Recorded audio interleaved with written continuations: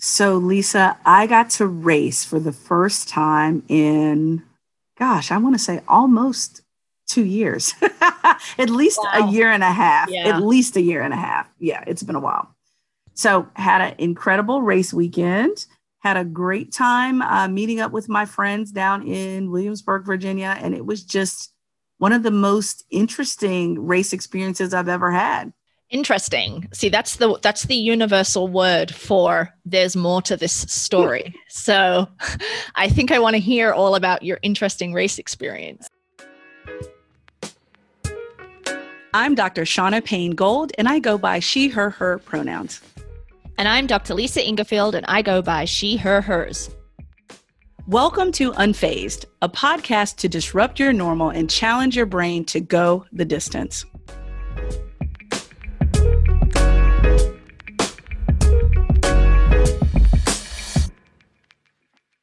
Well, let me tell you, Lisa, the word interesting can be value laden in certain ways. Sometimes we say it's interesting because it's not so great. And sometimes we say it's interesting because it's fabulous. But yeah, this weekend I had the great opportunity to go with my entire triathlon team down to Rev 3 Williamsburg. And Rev 3 is a chain of races. And they have a race each year in July, hell hot, in Williamsburg in June or July. It depends on what year it falls and which way the current is going. And so this was I want to say my third time racing in Williamsburg. And it was literally interesting from start to finish. I mean, It was just something going on every time. And I need to process this whole thing with you. All right. But the first thing kind of connects back to our conversation with Sean Mark Anderson around, being an advocate, being someone who is in the social justice movement and uses their athleticism in that way. We had a kneeling incident, and I'm going to call it an incident, not because of the people who knelt, but the people who had a problem with those who knelt. Okay. It's coming together now. Yeah. It was interesting, right? Because so one of my teammates said, Shauna, you really need to talk to this lady. And I'm like, okay, well, who is it? What's going on here? Because it sounded kind of juicy. I'm like, should I get my tea as I listen to this story? And so I met this wonderful person named Christy. She's also a JMU Duke, which is great. We went to undergrad at the same institution out in Virginia. But what was interesting to me was that she was at the swim start of our race on Sunday. And she took a knee with a friend during the national anthem. They had a paddle boat out there that had the flag, and all the athletes are facing the water, and we are listening to the anthem being played. And I didn't see it, but I was told about this. And so Christy knelt with her friend. Her friend knelt first. She works with disadvantaged youth. She identifies as a Christian woman, and she is really inspirational in the work that she does that's really about social justice, the core of social justice with young people. And so Christy took a knee with her. And I just thought it was really interesting that a woman, a white woman who did not know her, did not know either one of them, took it upon herself to say how problematic that was and how disrespectful it was. And I'm thinking, really? Really? Like, really? I kind of feel like, is that white spreading? Is that white spreading? It's white spreading, or maybe white splaining, right? Because I'm sure she schooled them on why it was disrespectful to be kneeling for the flag. Well, and we've been past this rock before, Lisa. We've been past this rock before, where we get into the conversation of disrespect to military and veterans versus what Colin Kaepernick was really trying to do, which was to bring attention to police brutality, especially in regards to Black men of color. And so, we've been past that rock before. You and I don't think should have that conversation anymore, because we don't want to run an interference on what we were really talking about. Right. So, so that's not the issue. But of course, this person is bringing up that issue. The observer is bringing up that issue, which really doesn't apply to why Christy's friend and Christy knelt. And so it was really like a replay Colin Kaepernick type moment that has not died yet. And so the woman told me how, she started her swim and she basically thought about it her whole swim. She was so pissed off about it during this whole swim. Yeah. And, obviously she raced all day and still wanted to debrief it with me and another friend. Yeah, for sure. I'm just like, incredible. Oh my gosh. We're racing with these folks. Yep. And I'm almost like equally offended. Obviously we're not going to see eye to eye, but again, why is it your business why someone chooses to kneel? Why? Just, ugh. Yeah. Because, white people like to make lots of things their business. Facts. That's true. And so, that was really interesting. And so I'm grateful that I got to connect with her and build a relationship with her. And we've been texting back and forth about the race and, how she experienced it and what she feels like she should do next. I just want to read a little snippet of something that she texted me, and she gave me permission to do so. But she said, it's really horrible. Why this is happening is really horrible. And so, she says in the last part of her text to me, she said, if we don't recognize systemic racism and stand with each other, how are we going to change? I've been trying to process the incident, since we got home. As part of the multi-sport community, I feel responsibility to make a change there however I can. It was so incredibly cool to have Fast Chicks, my tri-team, Fast Chicks and friends at the race. I want more of that. The fact that you trusted me and listened to my story about the kneeling. The fact that you trusted me and listened to my story was humbling, and I appreciate you more than you know. And so, given that, this is a white woman who sees the need for kneeling and for other things. Mm-hmm. And so I just really, I'm sad that she had to experience that, and it possibly somewhat ruined part of her race because we've been waiting a long time to get back to racing, and we want it to be fun.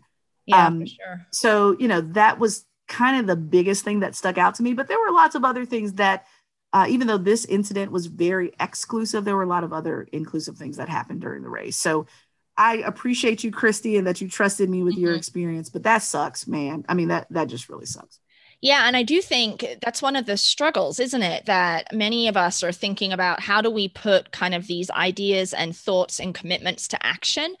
And we've talked about this before around the risk of doing so. And obviously the risk varies depending on who you are and depending on the context that you're in. But her kneeling and making the choice to kneel obviously had some risk associated with it. Whether she realized that before she did it, I don't know. But, to be harangued by this outsider, this observer who doesn't know them, like that's unsettling, right? So I'm absolutely not surprised that she carried that anger, frustration, confusion into the race and is still thinking about it. Because, absolutely. And so I think that prevents many of us from, for this example, kneeling with a national anthem at a triathlon or at another sporting event. I think that hesitates, right? Like, I don't want to get harassed by someone. Yeah, I don't want to get harassed by someone. And also too, let's be really clear. We participate in a relatively dangerous sport.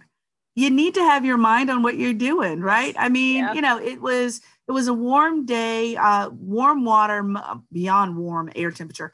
But, we were in 80-degree water, which meant that, most people went without wetsuits. You need to be focused on what you're doing for your safety, the safety of people around you. And you're basically going to harass someone before they get in the water. And they're supposed to be focused on what they're doing. Christy's a strong person for putting up with the bull and also racing well, even as she's processing what's going on. And apparently she swam, biked, and ran very fast. But I can see if you're a little pissed off, you probably would. So that's kudos to you, Christy, for being brave to do what you did, but also to press through and continue to process it in ways that hopefully, this is practice, right? Because the more we stand up, the more we're going to be confronted. So let's not act like what Lisa and I talk about each week goes without resistance every day. Of course. Now, sometimes it's not completely in your face, but Lisa, I appreciate even in the ugliness of that part of the race weekend that we can acknowledge that resistance is not a figure of the imagination. It happens. Yeah. When you stand up for something. Absolutely. That person seems kind of energy vampire-esque, right? Particularly choosing right before a race to pull all of that emotional energy from Christy before she races. So, okay, so I don't want to talk about that annoying woman who castigated Christy for her kneeling anymore. But good story, good learning lesson. I would love to know how your race experience was in terms of some of the inclusive aspects of it, because you've mentioned that a couple of times, right? And your club, Fast Chicks, was there, and I've seen the Facebook videos, and they're fantastic.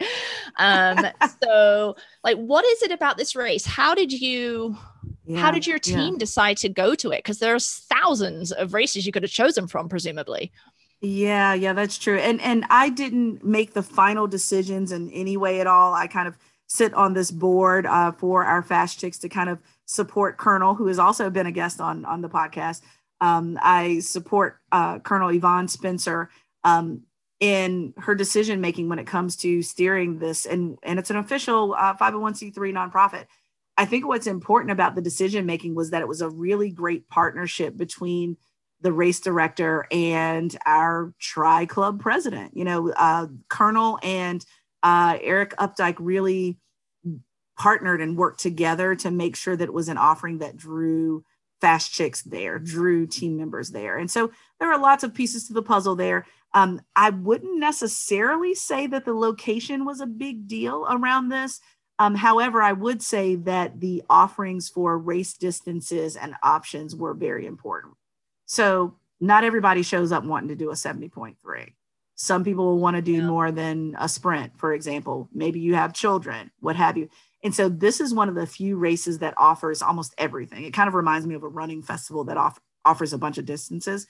Same thing with Tri. So the sprint distance, Olympic distance, 70.3 distance, all of those distances with relay options. So if you're not a swimmer, but you know a swimmer and you want to come and bike or run, that's fine. And also too, they had a kids race as well on that Saturday. And so, all of those options really made it attractive because frankly, I don't know how you got introduced to triathlon, Lisa, but I was introduced through relay.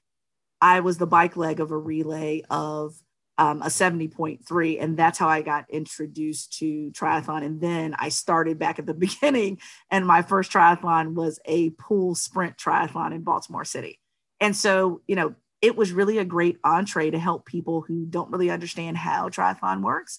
I think the options were really a big key to getting a lot of people there. Didn't they have an aqua bike also? Oh, goodness. Yes, I forgot about that. Aqua bike at all distances as well, which was really great for those that, folks that I've been noticing, folks that are really seasoned, strong triathletes, but now may not be able to run for whatever reasons. The aqua bike is the thing. I mean, that has really been a great offering. Yeah. I've even seen, not this race in particular, but I've seen another race where they even have an aqua bike finish line. So instead of having to go back to T2, rack your bike, and then walk back over to the finish line, I've even seen some races that had a finish line at the bike for the aqua bikers. Okay. So it That's really felt like a true finish. Yeah. So, that I think the distances had a really big deal, a big attraction for folks. Okay. So that was another big key to it. I really appreciated, for those that are skittish about swimming, a lot of people don't know my story around that, but I learned how to swim when I was extremely pregnant with my now 7-year-old Kendrick. And so I was an adult learner. So all the feels when it comes to conquering open water swim, especially in a fast moving river. And so instead of kind of ostracizing folks that are new to swim, especially open water swim, they had 2 different colored caps. And I'm hoping they weren't gendered, but maybe they were. There was a pink cap, there was a bright yellow cap, and then they had a red cap. And they didn't ostracize folks for being skittish about the swim. They just basically said the red was for people who want extra eyes on them. And I love that, because the psychological game of knowing that there are kayakers that are going to be on my ass from beginning to end. And I'm not saying your own escort, but people are looking out for you the whole way. I think that gives some psychological advantage to folks. I've never heard of that before. And so the red cap peeps, they didn't all begin together, right? The red cap people were filtered into their various age groups. That's right. So that's great too, right? You're not pulling them out as a separate group and saying, here are the people that don't like swimming. Right. Yeah. Exactly. They were Oh, all okay. over the place. And I mean, I admittedly, I am a scaredy cat. I admit it completely. So I've now done 4 half Ironmans and I still get a red cap just because it gives me psychological confidence. It just does. And so Yeah. it doesn't Yeah. ostracize people. You don't have to start in a separate wave. You're filtered in where you want to be. We started 2x2. It was completely fine based on faster to not as fast. And we got in the water 2x2 and it was fine. And so I really appreciated that psychological advantage for everybody that wanted one. So, you know, a lot of folks we know during that time of year, June, July, water is going to be very warm, which means that even if you're already skittish, you're probably even more skittish because we can pretty much guarantee no wetsuit for you. So it's truly a psychological advantage. Yeah. That's a really great and very small thing that a race director or organization could institute, right? It seems so simple and so obvious. Yeah. It seems so simple. I mean, you're going to have to order swim caps anyway. Why not order a handful that are one specific color, you know? And then, you know, other things they did for us, you know, they had a really great brunch. So this was a 2-day race. So the sprint and the kids race was on Saturday, and then Olympic and 70.3 distance was on Sunday. After the sprint race, there was a really nice brunch, and that brunch was coordinated between our club president as well as the race director, and then also an outside sponsor. And we were able to have a very fun panel of, you know, some of our tri-royalty. You know, we had Khadija Diggs, who is a Muslima who started her own organization called DISC to get more athletes who like to fully cover into triathlon. So she was there. I just adore her. We also had Sika Henry. We all know Sika and we love her. So glad you were there, Sika. She was there along with her mom, telling us how she accidentally won a full marathon. How about that? Pretty much she got so far out on the race and she was feeling not so great, but she was too far to be at an aid station. So she either ran herself back or, I mean, what are you going to do? Right. So anyway, she accidentally won her marathon. So she talked about that. And then of course we had Colonel Spencer to talk about her experience. She's an 8-time 140.6 finisher. And she talked about that and some of the things that she did well and some of the things she didn't do so well. Some of her shortfalls and what it taught her about respecting the distance. I believe she mentioned that she DNF'd her second full iron because she underestimated what it would take to do it again. And so what she learned from that. And so, you know, those types of conversations and panels from people who look like you, have similar experiences as you, make a huge difference. And I'm not saying it wasn't work, but again, you know, it's going to take more than just a discount code to bring more new, different people to racing. You know, it's just going to take more than that. My friends and I, you know, we agreed that, you know, I'm not saying I'm offended. We'll take the discount code. However, it's not about the money at that point. It's about the experience, which I think is important as well. Yeah, I mean, we've talked about that a lot, right? Because oftentimes inclusivity initiatives at races are really about numbers or bodies, right? Can we get more of X group here?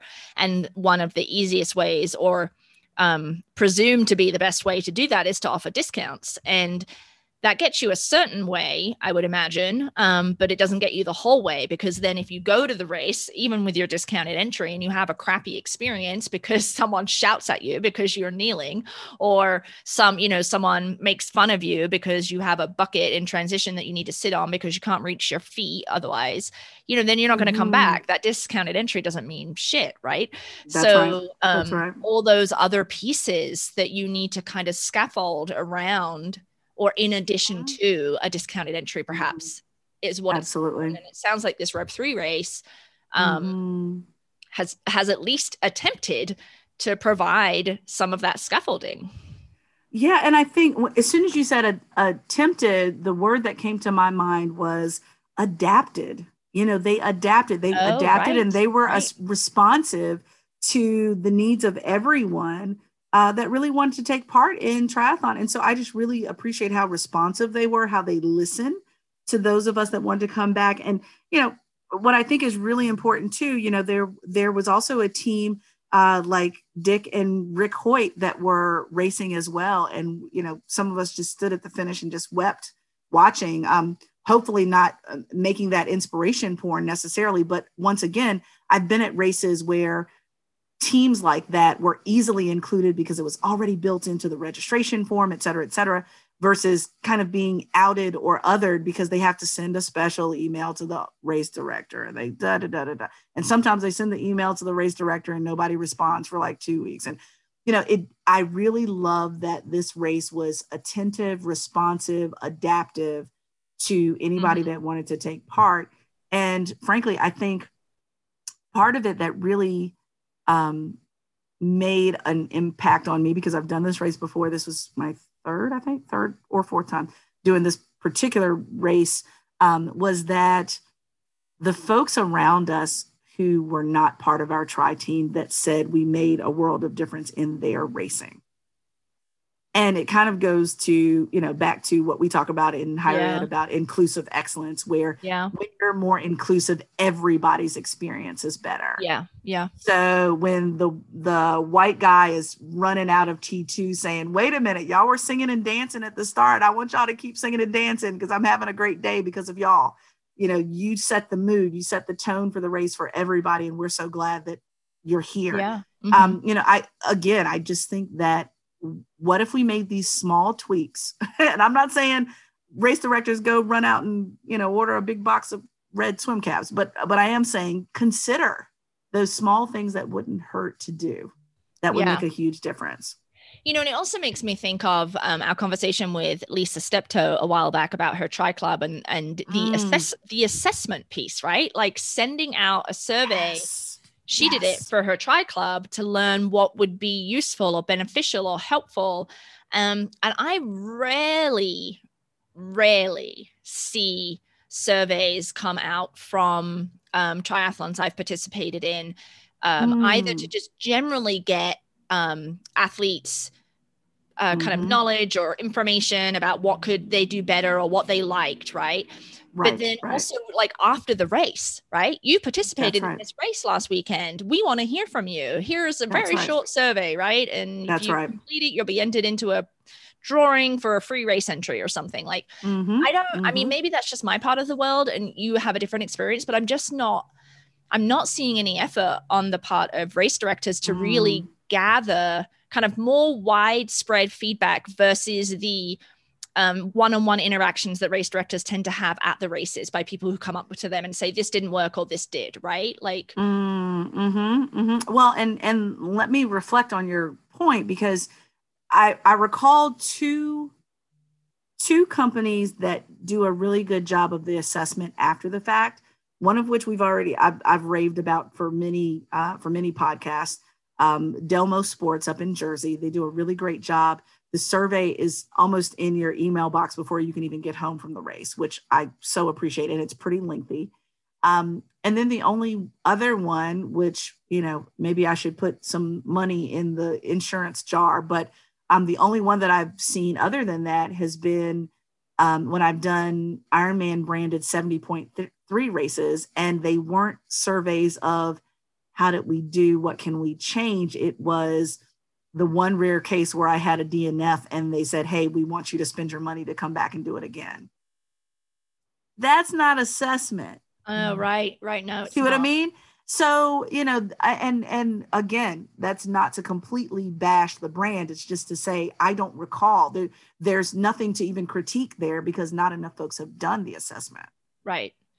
Yeah. And, I know that USA Triathlon has like an annual member survey and, the running club, RRCA, the national kind of organization, they do it too. And there's other like bigger organizations that do either once a year or every 2 years, but on a local level, I mean, you think about it's not expensive to do a survey. There are plenty of platforms out there that offer free survey options, that you could send to your participants. And then, that enables you to get feedback that you might otherwise not hear. Right. Yeah. Yep.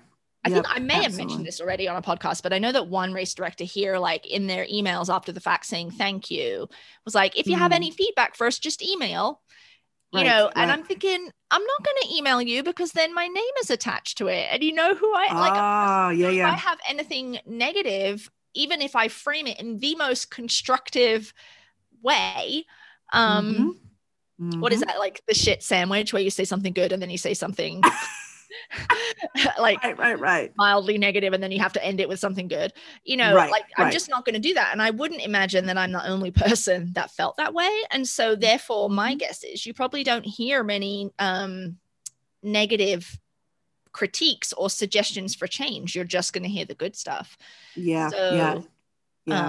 That's certainly, I think that's another area that races could do to over time shift their climate and dynamic to something more inclusive, more representative of the people who are racing. Yeah. And then what then happens when you don't pay attention to those voices, listen to those voices and respond to those voices, people then vote with their feet and they go to other races that are more inclusive. So, you know, they decide they're not going to spend that kind of money with a race that's not attentive to what they need.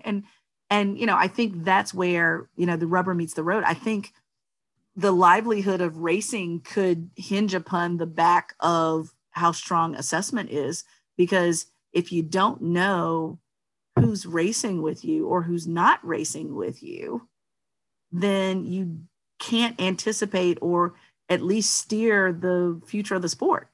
Right. You know, because if I'm looking at, you know, data from my last race, for example, and I see, oh, we literally don't have any self-identified Latinx individuals in my race. Thank you for giving me that data so that I can see that gap. So now I can do my own research, find out if there are any local race teams or clubs that have a heavy emphasis on Latina or Latinx perspectives. You know, that gives me really good information, and it gives you kind of a map of what to do next. But if you, you know, I stick to this. I've been doing assessment for a very long time. What I will say is the golden rule on this: you don't ask the questions you don't want the answer to. If you never do assessment, that means you never know your challenges or your strengths, which then means you never have to do anything about it, and you can claim ignorance. That's not okay. It's just not okay. So, yeah, it's interesting, right? Because I think also there was a high percentage of women at your race, right? What was that number? Yeah, so the last post that I looked at on social media was mid-April, and it was already almost 60% then. So, you know, given that, unless we had a lot of last minute folks that did not identify as women, but it was overwhelmingly women, which I think was incredible. So, you know, I just think that they've done a lot of things right. They've done a lot of things right. And I've been practically begging for a model of like, what would the perfectly inclusive event look like? And this is getting real close. Well, I'm paying attention, right? So presumably they have at some point paid attention to the gender disparity in triathlon and tried to rectify it. And then it's reminding me of an outreach that Outspoken and Shift Sports got from a triathlon on the East Coast. Someone new started working at the triathlon, a woman, and she noticed that of over 2,000 people who had registered for the race, 23% of them identified as women. And so she was like outreaching to every women's organization she could put her hands on to try and encourage more women to participate, right? So she noticed that was a problem. And so that begs the question, well, prior to her, did this particular race not pay any attention to that? Because this is the first time I've heard from this particular race. So, I mean, that's absolutely, you know, so you have to think you have to have that lens, right? And that's right. It sounds like this woman does at this race, and it sounds like the race directors you've encountered in your races do too. Yeah, absolutely. Well, and you know, and that's why for me, I'm grateful that they seem to be following the data. They're responsive to what tri clubs are looking for, endurance sport clubs are looking for. And really, you know, the only couple of things that I didn't necessarily see, I mean, we even had a fantastic Muslima team that was there racing as well, and several podiumed.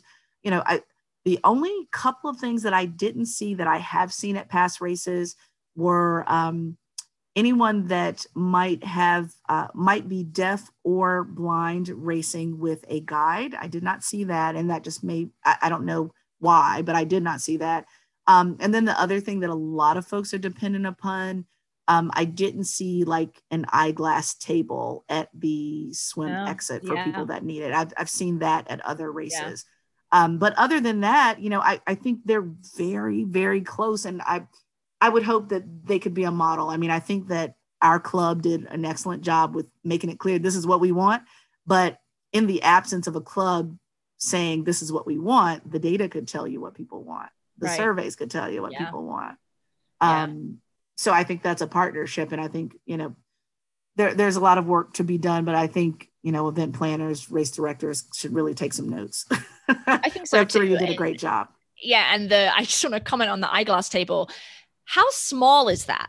You put a table at the exit of the swim where you can put your eyeglasses before, so you can pick them up. So when you're running what sometimes feels like a marathon to the transition, you can see where you're going and you're not going to trip up. And the only time I've seen that was at USAT National Championships. I've never seen that at a local race either.